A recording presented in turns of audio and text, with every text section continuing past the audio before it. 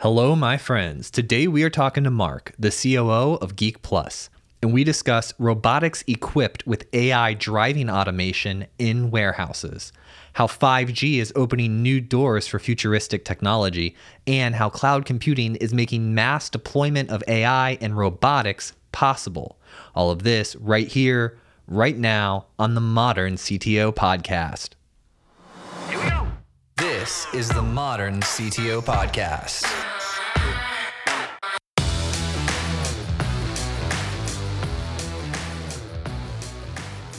Are those robots in your background?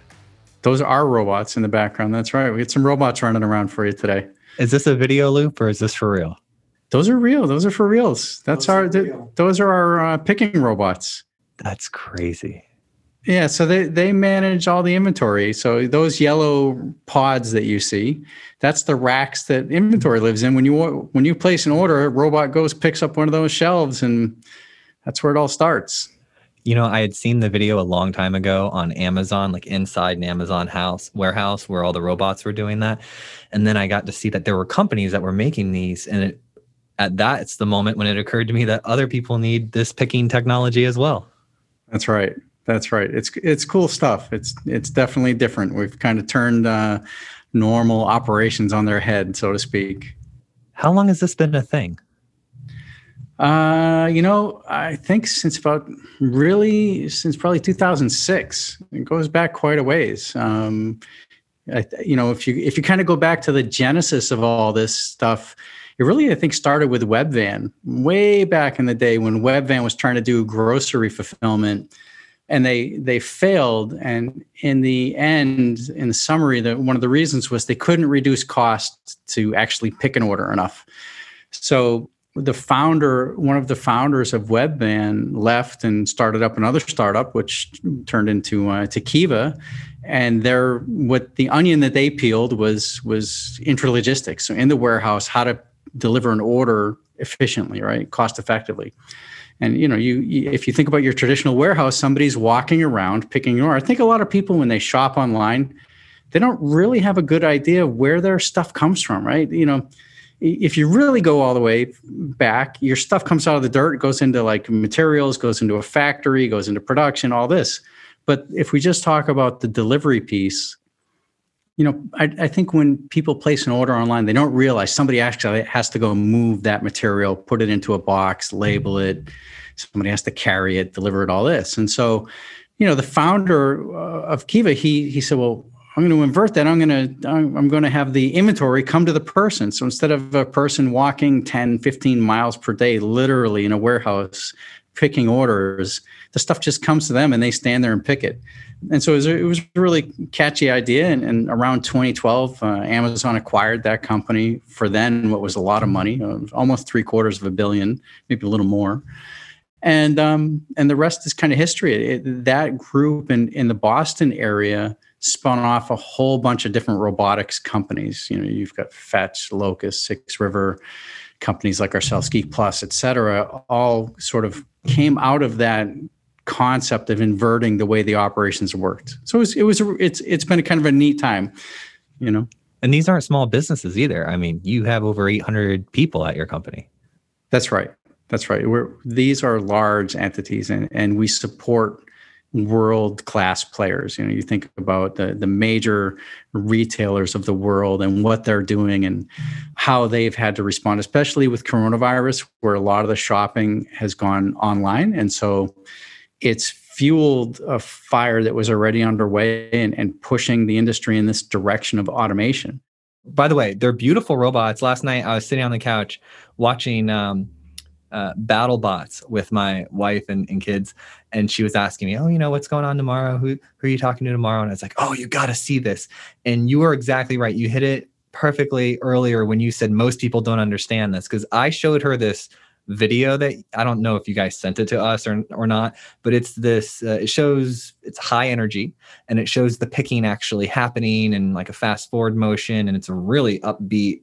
I loved it. I thought it was really slick marketing material to understand what you do. And we'll even post it in the show notes since I'm talking about it. But I shared that with her and she's like, whoa, this is what has like, yeah, when you press order on that Amazon, there's people, they're picking. And she's like, that is so cool.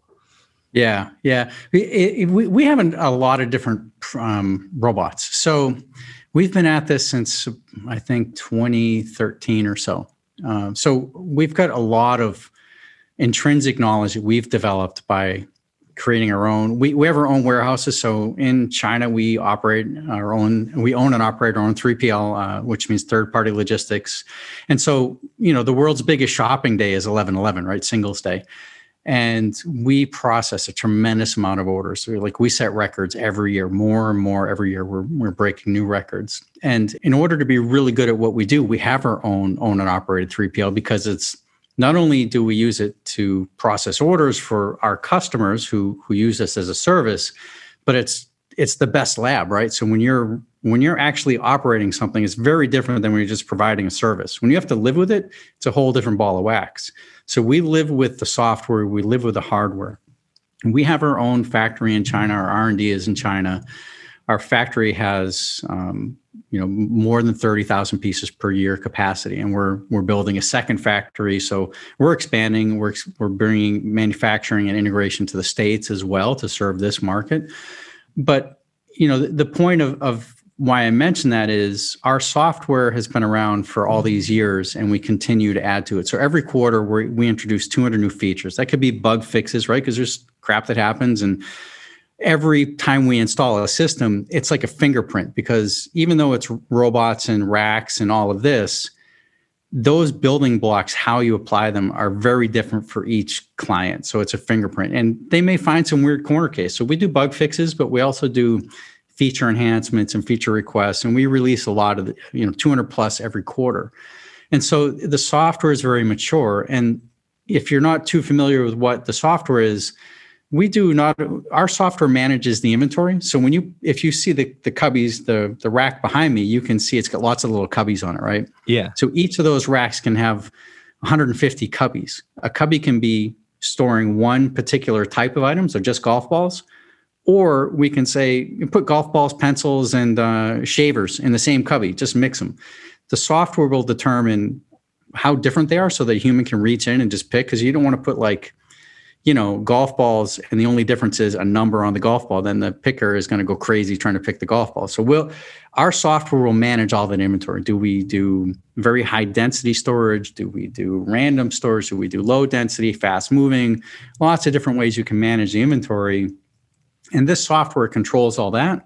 But then we also control, so we've got a number of different modules that we run, and we do traffic management. We do heat mapping of the inventory. We do sorting of the inventory. We can run peripherals. So if you want to have conveyor or a vision-based bin picking robot to replace a human, we run all of that on our platform. So we have this very broad, very deep software platform. And as a result, the robots you see behind me are kind of like our bread and butter. That's our picking robot. And we call it's picking, but it's also in the industry known as goods to person, because it brings the goods to the person. Very simple. In the picking series, we've got probably 7 or I think 5 different capacities of robots. So we can handle pallets, we can have big loads, small loads, all this. But then, so that's, I'll call it a vertical. Then we also have factory robots. We do moving robots. We do disinfection robots. We have fork trucks. We've got many different platforms. And then within each one, we've got different capabilities and different capacities. So because we have our own software that we've developed, and we have deep knowledge in AI and machine learning and all of this, and in the hardware space, we've adopted an automotive approach to engineering. So we build for reliability, we build for quality, we build for low cost, because we build for volume, right? So like I said, we've got 30,000 capacity per year. We're building to make a lot of these things. So we drive the cost out, the reliability up, all of this. And that creates a really robust offering that, you've got low cost, you've got reliability. And if you're running a distribution center or a factory or anything like this, we've got a broad enough product base that we can fill in a lot of the gaps under one platform, which is really nice from the client perspective, because they're looking at it and saying, okay, we've got one throat to choke, right? If it works, If it doesn't work, we know who to call, and it's all under one interface, and it's all under one service plan, and it's all one quality. So it's a big advantage in the market. So how did you meet the executive team, Geek Plus? How did you actually get involved with the company? It's kind of an interesting story. I reached out to the CEO back when the company was, I think, maybe like 100 people or 80 people. It's still a pretty small company. And I reached out and introduced myself to him because I had, like, at the same time designed what we call a sorting robot. And he released his sorting robot on LinkedIn. And I said, hey, that's a really interesting sorting robot. And I sent him a sketch of mine that we were doing as well at that time. And it was just like, it was kind of funny because I reached out to him and I don't think he knew what to make of me. Here's this guy from the States. He's in Beijing, CEO of a small company. And I had just left Amazon, and he's looking at me going, who's this guy? What's he want? Does he, maybe he wants money or something? Who knows, right? So it's really kind of a weird intro. And after a while, I traveled to Asia a lot. So I went over and I met him, and we kind of broke the ice. And since then, it's been more than 5 years. And so, when they decided to open operations in the States, I had a meeting with our GM in Hong Kong. And yeah, we had already been kind of collaborating, and we kind of knew each other. And so it was like a natural fit to open operations in the States, and that turned into the Americas. So we cover Chile to Alaska, right? It's really a big area, and we have this massive market, and it's good. It's really good. So yeah, I met him by kind of a funny introduction, So are the robots pretty, I keep seeing them run around in the background. It is, by the way, I think you win the award. I'm going to tell Harry from Zoom, I'm going to be like, dude, this guy's background, he's got moving robots constantly doing things back there. Oh, and I'm just curious, have you ever, like, maybe Friday afternoon, everyone leave? Have you ever ridden on one? You ever just like jumped on one? Sure. Yeah. Not only that, I put my dog on one. I got pictures of him riding around. Oh, that is exactly. So I've got a 4-month-old pug puppy, and he comes into the office with me. So we have a 10,000 square foot office here, and he's the office dog. And so I have a video of him riding around, and he's just adorable. It is so funny that you say that, because in the prep for this episode with my production team, they were like, we got to ask him if he rides one. And I'm like, I don't know. I don't know if we should do that. But I had said that, it's like, you know what? You want to have made this video better because we watched your high energy video in the prep call. I was like, they should have just, like, when it was going, they should have just put like a dog on one of them. I have funny ideas, like, that we just do like a video where there's somebody kind of like sailing by in the back on the robot, you know what I mean? But it's not allowed. I'm not supposed to do it. So, if you're one of our users, don't ride on a robot. Yeah, do not ride them. This is a made-believe conversation that we pre-set up. I'm fully monitored. Somebody's watching for safety to make sure that if there's no potential for injury. That'd be funny. I wouldn't be surprised if you looked at your security footage and caught like an employee riding one. I'm not the only one. I'm sure. We actually have for one of our videos, I think around Christmas time, we have a rainbow unicorn in one of the inventory bins, and you can, if you watch, you can kind of see him passing by in the background. So there you go. Just little like cameo stuff. That's what makes it fun when you're making these videos and just putting that touch on it. Like, I was listening to Elon Musk interview, and they were, he describes how they're building their Tesla cars, and he's like, yeah, we kind of just do stuff because we think it's cool. It's an exercise in hubris. And I was like, see, those little moments are what makes the culture and the work. And that's how I run my business. And I like other companies that do that. You've got a guy who launched a Roadster into space, and it makes flamethrowers, right? That's fun, super fun, right? So right, got to have fun. So I was having this conversation with Yoav. He's the CEO of a company called Oro, and they do B2B commerce, storefronts. Which I'm curious to find out if you connect to the commerce store. Well, I guess you would have to, right? But that wasn't what we were talking about. We were talking mostly about open source stuff, right? And I was curious, like, how has open source impacted your business, or how do you think about it? To be honest, we really don't. Like, I think in general, ROS is a great thing. because it's just an enabling piece, right? So robots themselves, not just I think in the future I look at robots definitely as a commodity, and they're becoming commoditized. But when you think about like the traditional industrial robots that everybody thinks of, like 6-axis welding robots, this kind of like big industrial robots, those have definitely become much more of a commoditized thing. The ability to stitch together low-cost vision systems, you can put a neural network on a USB stick now, right? That's been around for a couple of years now. And then the ability to access compute in the cloud, all on like something like a Raspberry Pi running ROS. And then you can control, you've got this very lightweight, low-cost piece of compute hardware that you can control like amazing robots with. It doesn't matter one of these robots, a 6-axis robot, whatever. You can find a way to connect it up to it. This is really spurring innovation. I think it's great.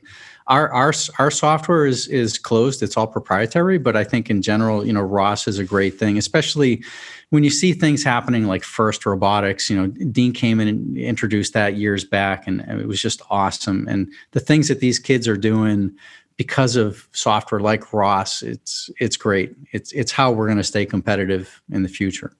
Is ROS like a suite of tools for? So ROS is robot operating system. It's a standard open source platform that you can just download. Think of it like Java for robots, right? It's an enabling technology. That's awesome. I was looking at the BattleBots. I had that guy on, the guy that's like the producer of BattleBots. And so, oh really? Yeah, since then I hadn't seen it in 10 years. I'd seen it way back in the day. And then we had him coming on the show. So I had to, catch up on BattleBots, which quite honestly sounded like the biggest dream job in the world. It's like, what are you doing? I'm watching some BattleBots for work. And ever since then, I just keep watching it at night because the kids love it. And I'm just thinking, man, I want to build one of those BattleBots. Have you guys ever done that? Geek Plus done it? We haven't, but actually I started a team at a couple years back at iHerb and hired a bunch of people really, really quick, right? And one of the team building things we did, we actually went to see BattleBots in Irvine, or not Irvine, Orange County, somewhere up there. Yeah. Seeing it in person was really cool. It was definitely a cool team building thing. And as far as dream job, like maybe. I think building the bots is kind of more the dream job. Like if you've got ample time and funds and you can just set up a team of 6 or 8 people and start building these robots for fun, like that's super cool, because putting all this stuff together is, again, they're remote control. So you're really like testing your ability to make a machine that can take like tremendous abuse. And if you win against one BattleBot, you never know what's coming next. These things have like sledgehammers on them, flamethrowers, all this. So you never know what you're coming up against. And it's really, really cool to watch that show and see, like, you watch the bot come out, you're like, oh, that one's definitely going to win. But then like 2 minutes in, one of the wheels fell off because it wasn't built right, or his competitor just did something so unexpected. And you're like, I didn't see that coming. It's like, it's really a good competition. And I think in the future, we're going to look, and I have to imagine in like 4 or 5 years, they're going to change the rules and they'll have to be fully autonomous, which that's going to be like a whole different level. I asked him if it was allowed. He said, yeah. He goes, they're allowed. But he said one of the hammers on one of them actually uses AI to determine like how to position, how to hit down on it. Yeah. The best hit. Because if you think about it, they're going really fast. Some of those ones can. That was the biggest difference that I noticed from watching 10 years ago to today, is how quick they are now. They're so fast. Yeah. Well, we see that everywhere, right? So you go back 10 years, brushless DC motors, which that's, when you look at the Tesla symbol, right? The T above it, it's got like a little arc. That's essentially a quadrant of a brushless DC motor, right? And so this is the technology. It's very, very efficient. And that's how we're getting, between these very, very capable batteries and this very efficient motor technology, that's how we're getting EVs. Well, that's the technology that's made these robots and BattleBots so quick and powerful, because you're able to just transfer that energy so quickly and so efficiently. You go back 10 years, we were still using brushed motors, very inefficient. Power density in batteries wasn't close to what it is now. And so, and at least for the hobbyist market, it was hard to find that stuff. Now it's, eBay and Alibaba and Amazon, you can find this stuff everywhere. It's great. How far do you get from your core business model with R&D? Because I mean, robotics is such a huge industry outside of warehouse picking, right? So people are making advancements for EVs and battery density and things like that. So when you're doing R&D, are you playing in those areas? Does it make sense for you guys, or are you focused on other things? My background is 20 years in R&D and ops. So R&D is really near and dear to me. And I'm definitely well-rounded in that I love manufacturing. I love factories. I'm definitely a factory guy. So I think the short answer to your question is R&D drives commodities. So let's say, you're a Tesla or us, right? We have a very specific battery requirement, battery technology. And one of the things that we worked very hard to do is develop a battery partner and a battery spec. And then of course the battery itself that can last for many years and many, many charge cycles. So it's a very different battery than a battery that's used in, say, a Ford truck, or a battery that's used in an EV or something like this. So we have specific needs, but we don't get into, let's say, the development of the battery, right? That's a chemistry project and truly like a massive manufacturing project, because when you set up a battery factory, you're not making a couple of batteries for a customer. That's why, like, when you look at a C-size battery, it's a specific, C size or AA, or like what's in your what used to be in your laptop batteries, like a 1487. There's a bunch of standards, and that's because it takes so much development to package a battery and get the chemistry to work, and then get it approved from regulatory perspective, and the supply chain to source all the materials, and then of course the manufacturing equipment. That when they turn this thing on, they want to make like billions of batteries. So if you unpack the average battery pack, it's actually made up of lots of individual battery packs that are welded together. And so, somebody like Geek Plus or like a Tesla, they have specific performance requirements, and that translates into chemistries that some really, really bright person, or team solves, and then they figure out how to manufacture it. Manufacturing for these things, like a battery cell line, the machine that actually makes like a cell, like for an EV battery, it's probably like the size of, it's probably 100 feet by 50 feet by like 40 feet. These are like massive machines, and like there's just raw material going in and batteries coming out the other side. So it's a huge investment. It's a huge investment. But we definitely work with those teams to make sure that they produce a solution that works for us. More often than not, unless you're making, billions of products that use each of them multiple cells, you're not going to be able to drive a particular solution, right? What you need tends to fit into a piece of a puzzle that somebody else also wants, because that's how you get the economies of scale.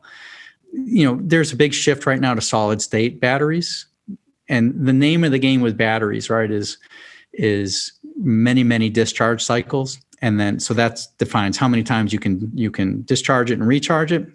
And then, of course, how quick you can get energy in and out, right? So think of a battery like when you're filling a stadium, right? It's very easy to pour people into the stadium when it's empty. As it gets more full, people can't find their seats. It's the same thing with pushing electrons into a battery. So there's lots of games that they're playing right now to get batteries that you can charge very quickly, but that don't heat up, because when you push those electrons in, they heat up, and that's what causes the battery to not have a long life. So we've seen a paradigm shift in batteries, and that's what's made EVs possible, that have this great, 300 plus mile range and, thousands of cycles, but it's got to get even better than where it is today. And companies like Toshiba and Panasonic and Tesla themselves are driving that kind of technology. What's next? What's going to happen to this? Like, what's coming down the pipeline in 5 years? I won't even go 10 years out, because 10 years is hard to see, but what's happening in 5 years? Well, yeah, I think we're sitting under this avalanche that's kind of like waiting to fall, and in a good way, though, right? We're not going to get dead in this avalanche. That's a good thing. 5G is coming on board, so you've got the ability to have this massive pipeline to the cloud. The cloud's established, but cloud compute continues to grow. The applications available to continue to grow. Like, if you think back 10 years when you had your Windows machine, it would get a virus every day. You'd have to like wipe it and refresh it. Now, like get a Chromebook. Who wants to update software, right? Your Chromebook can last you 5-10 years because there's no compute happening there. You just need a good internet connection. So you have the connection through 5G. You've got cloud compute. Edge compute is really, becoming prevalent, where you've got minimal processing actually at the site, but then you do the heavy lift in the cloud, and the 5G connection makes that work. And then it's the devices, right? That's where we're going to really see things change, because think about it right now. When you bring home a device, you have to connect it to Wi-Fi. And if, like, in a short while, you're just going to bring home a device, you're going to scan a QR code, and there's no Wi-Fi. It's going to connect to 5G, and then it'll pop onto your Wi-Fi when it needs to. But the connectivity is going to change a lot of stuff. And then battery power density. So as you've got higher power density, which means the batteries are smaller and they last longer. So now you can have all sorts of devices. They're going to be built into your clothing. They're going to be built into like the most mundane thing, like your blender might have connectivity in it, because it wants to know, like, you may want to be calorie tracking, or maybe your scale has connectivity. You just take a picture of what's on your scale and it automatically knows, okay, the weight, it identifies it as minced chicken, which is a lot of compute to do that, but because you can connect instantly and seamlessly, it can do that. And now like, okay, there's so many calories. So like, think about going to the gym. Most gyms aren't connected, but why not, right? Why isn't your phone just pointed at the thing you're going on, right? And it knows, okay, and it should be able to tell how many reps you're doing because it's connected to the device itself. So you want to do like a training session, you're not like logging, like we used to have a logbook and now you can do it on your app. Well, now it just does it automatically. So the connectivity and the compute and the ability to have devices that are just persistent because they have batteries that last like days without needing a charge, not a day, but days and weeks. This is going to change a lot of how we live. And then, of course, you want to think, 5 years out. I think, autonomous driving is definitely going to be a lot more prevalent. You want to go a few more years out, forget about terrestrial driving and driving in cars, and start looking at three space, right? We're not going to be sitting in traffic because our autonomous vehicle is waiting because, somebody fell off a bridge and it stopped autonomous traffic. No. We're going to be in the sky, right? There's no point to sitting on the ground anymore. And I think it's going to be really cool, because what are we going to do with all that space that we tied up for roads, right? And you'll still need roads, but you'll need roads for like less stuff. So maybe the 5, which is 14 lanes across, goes back to like a 3-lane highway, and we repurpose that space for green space for you, take your dog for a run, or who knows, right? Mountain biking, like go do something more creative with it. Yeah, I think the future is amazing. It's also in some ways amazingly scary when you think about all this data that we just, we produce a lot of data without knowing it. And what people can do with that data is great, but also just like use the chainsaw analogy, right? Chainsaw was a great invention. If you had to cut wood with a manual saw or an axe before, chainsaw is great, but look what they did in the Texas Chainsaw Massacre, right? It can do bad things too. So data is going to be really interesting, and we need to be very careful about the companies we trust and the governments we trust with that data. Anyway, that's probably a lot more than you bargained for with that question. No, I love it. You think like I do. How do you deal with the AI stuff? And let's talk about just the United States. One of the things I had heard by the way, did you see the Elon Musk interview with Joe Rogan, like the most recent one? No, I haven't seen the most recent one. Okay, 2 things. First thing is the Tesla Roadster is going to hover. So get ready for really? that. That's what he said in the interview. He's like, we're going to make it hover. That's going to be mind-blowing. I definitely want to see that. That's what I was saying. And he said it's going to be out in like 2 years. I was thinking to myself, whoa, you must have a prototype then, sir. Right? I don't know about you, but I don't say that stuff unless if I have a prototype of it. But so I'm very excited to see what comes of that. But the other thing he was talking about, but they didn't get a clear answer on, was like, how do you create sort of some government body that sort of oversees AI, right? The advancement of AI. Have you thought about that at all? I have, and I don't have an answer for it. It's AI by definition kind of takes on a life of its own. So now you're basically creating a handler, right? So are you limiting the ability of AI? Are we saying AI can where do you start to peel that onion? It's because I'm less worried about the AI than I am about the people who hold the leash. You know what I mean? True. What about the AI food data? Right? AI food data. Well, like the AI's food would be data, right? That's how the AI would grow. That's what it would have to eat to grow. Right. So do we have a government agency right now that's concerned with data? Because I keep seeing these clips on YouTube of these really old people who don't even understand how cell phones work interviewing Zuckerberg. And I'm like, guys, this is water and oil. Let's get some smarter people in there, please. Yeah. Let's at least get somebody who can call bullshit, right? Yeah. What are you telling me here, right? Because he spun a lot of stuff at those hearings. Anyway, and he got away with it. But so good for him. But I think as far as the AI that we give up, so first off, people, when I talk about like, what do we educate people, like kids in school, like about their money, about their finances?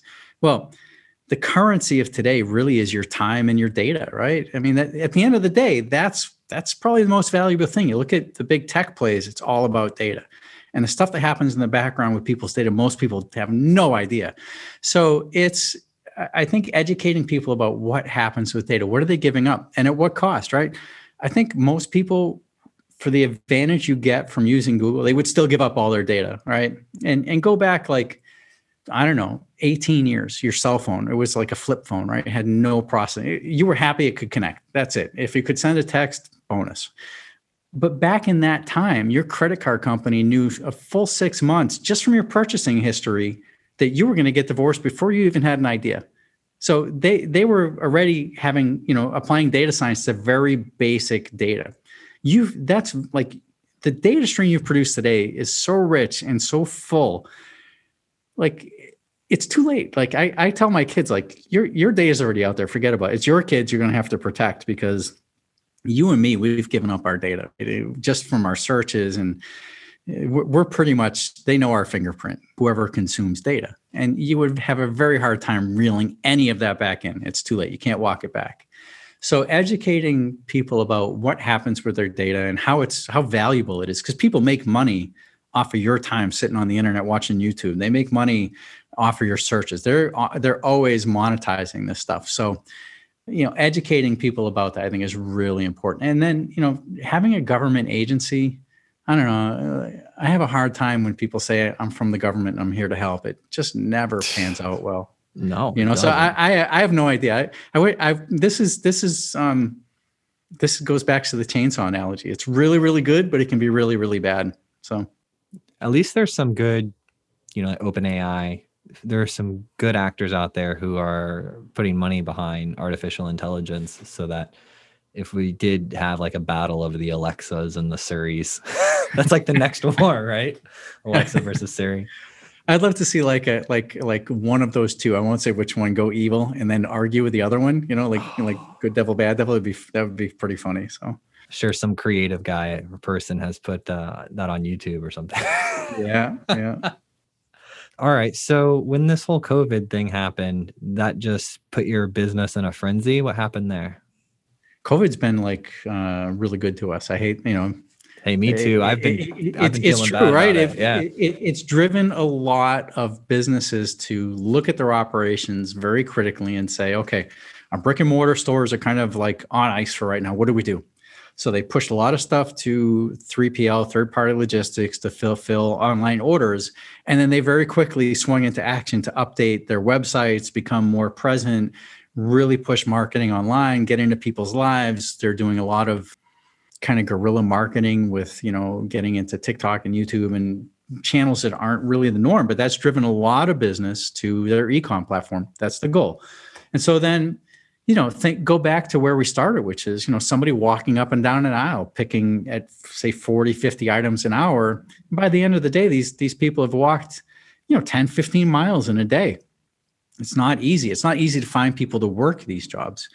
So, these companies are really under a crunch to kind of modernize or die. And at the start, everybody's like, COVID's going to go away in a month. I thought it was going to peak out and then drag on for a few months and then be done back to normal. I think a lot of people thought this back in March of last year.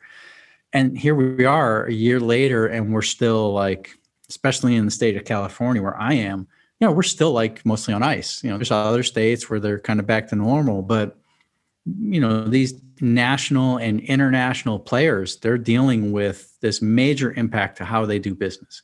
And so when they look back, they're like, we'll just kind of get by. Well, it's dragged on long enough that by like June, July of last year, people, clients were coming to us and saying, okay, this isn't really going anywhere too soon. And we were going to update we needed to update our solutions in probably 2-3 years. But now we need something right away. Like we need an answer quick. What can we do to get more efficiency out of our operations? So a lot of budgets like that were on ice suddenly opened up again.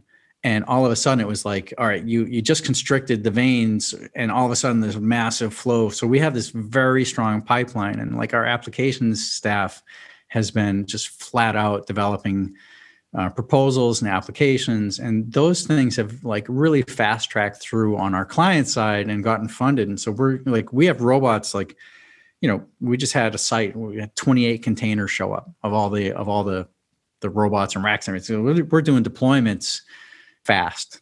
And our systems are kind of cool in that, we don't go into a building and you have to put down miles and miles, like literally 20 miles of conveyor at like $1,000 a foot and racks that are bolted to the floor and all this. Like our robots, we go in, we put stickers on the floor, we create a grid, then we build the racks and we put up some workstations. The whole thing gets safety fenced in, and it's like, boom, rolling the robots, and you induct your goods and you're online, right? And the AI starts doing its thing. We're live in like 3 to 5 months. Whereas, if you were looking at traditional hardware, basically it's like an 18 to 30 month deployment cycle. So there's a lot of money to be left on the table if you don't get your system up quick. What does the sales process look like? If I come to you, let's say I have a warehouse. Actually, my parents have a warehouse because they own a weight loss / health facility. Yep. I'm not describing it well. They would be so upset at me right now. But they own, it's called Peaks of Health. And, they've got like a 10,000 square foot warehouse because they do vitamins for their customers. They have doctors on staff and they do all sorts of healthcare type stuff. But I was just curious. I know you deal with like much larger size, but for people that are listening and that might have factories, what does your sales process look like? How deep do you go? Do you actually start designing models and mock-ups? Like, how do you sell a system like this? It's huge. It takes a lot of time and money. What does that look like?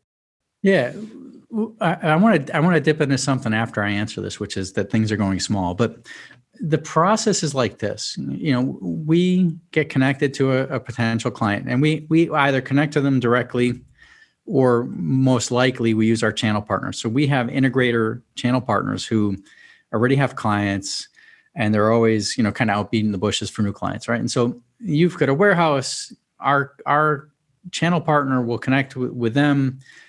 They'll find out, okay, how many orders, they just get some basic data.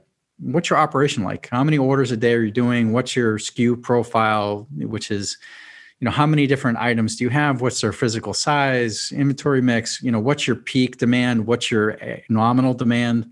And from this, we'll go in and we'll just say, okay, this is how many square feet you need, which is almost always like 30% less than what they have. So they can expand in the same building without having to get a new building. And then, we basically cost it all up. And so we give them kind of a rough, what we call a ROM estimate, or a rough order of magnitude estimate. And then they're like this, yeah, we're interested or not, right? We either have capital budget or we don't. It's not what we expected. And sometimes our solution isn't a fit, right? We are a very flexible tool, but we're not always the right fit. So a lot of times the end customer will be soliciting proposals from a number of different technologies, and very frequently we're the winner, but of course, not always, right? So we're happy to have that discussion. If the ROM estimate is accepted, then we do a full detailed proposal, which we do, very detailed CAD layouts, and we do software integration, discovery, and then we have we do an analysis to understand the binning. And we've got different robots, right? So we may also suggest other robots. We've got our P series, which you see behind me, but we also have sorting robots, and we have shuttle robots, which carry totes.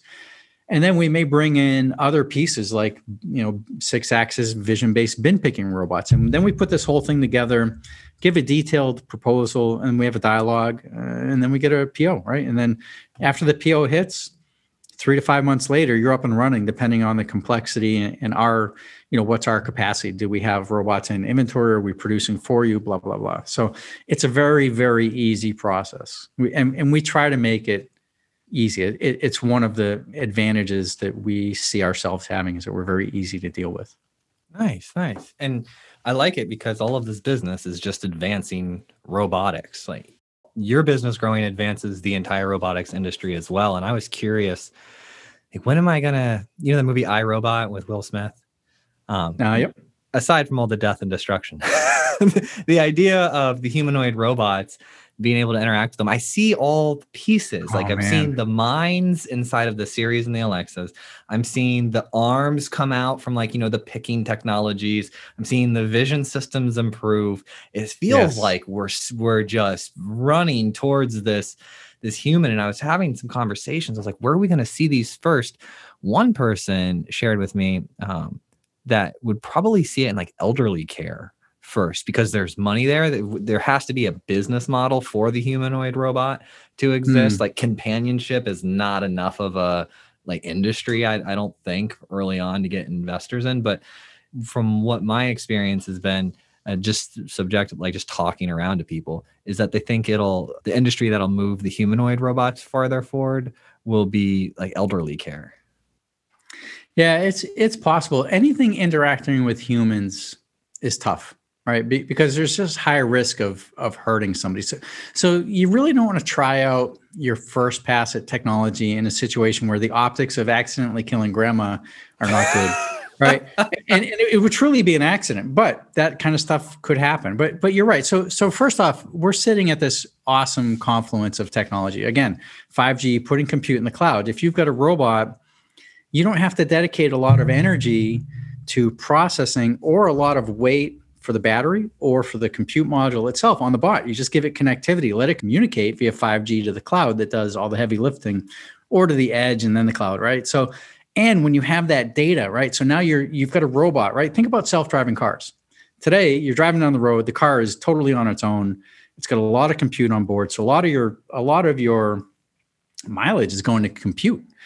If we were doing compute in the cloud, you're driving down the road along with 40 other EVs, autonomous EVs, they're mapping. That map should be shared. And so after a day, you've got an extremely precise map of everything in 3 space. But let's say, a fridge falls off a truck. Well, your car doesn't have to worry about discovering it because a car 2 minutes before you discovered it and you got the shared data. Well, it's the same thing when you think about humanoid robots, right? All of that path planning that happens to move the limbs or move the fingers or interact, let's say, with a coffee pot because you're giving grandma coffee, right? You're assisting. Once it's learned, the machine just continues to improve the model instead of it being a discrete model that lives on that particular bot in that particular house. That's where things get really exciting in terms of penetrating markets, whether it's humanoid assisting robots, or maybe it's just a hotel reception robot or a bank teller robot, right? That kind of stuff. You've got I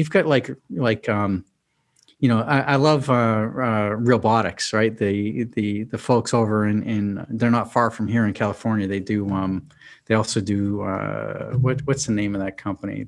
Realdoll, right? Realdoll. So Realdoll has a lot of tech built into creating a presence, right? And that's like an art, and it's a technology. So then if you put the underpinnings of an elegant machine that can wear this sort of skin, and then you put the then you get power density and very fine motion control through using brushless DC motors and very fine gearboxes and nitinol. Like, there's all sorts of technologies you can bring to making motion appear very human-like, because this is the compute that we do to do this kind of stuff is amazing.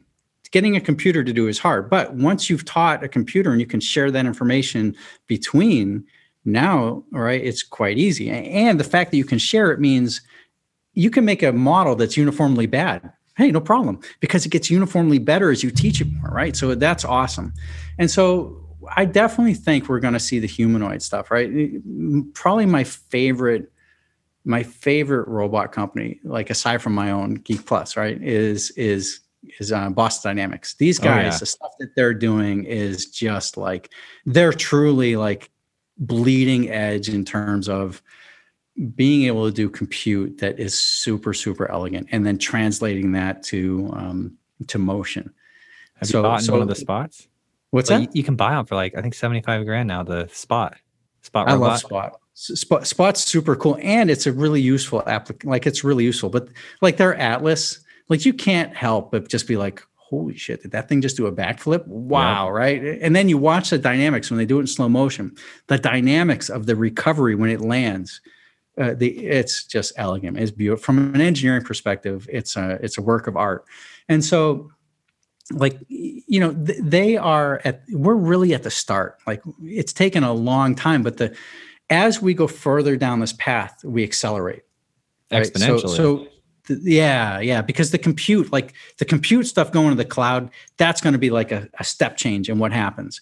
And then, you know, batteries still have some catch up to do. Motors are getting really good, but they're going to get better, and different types of actuators.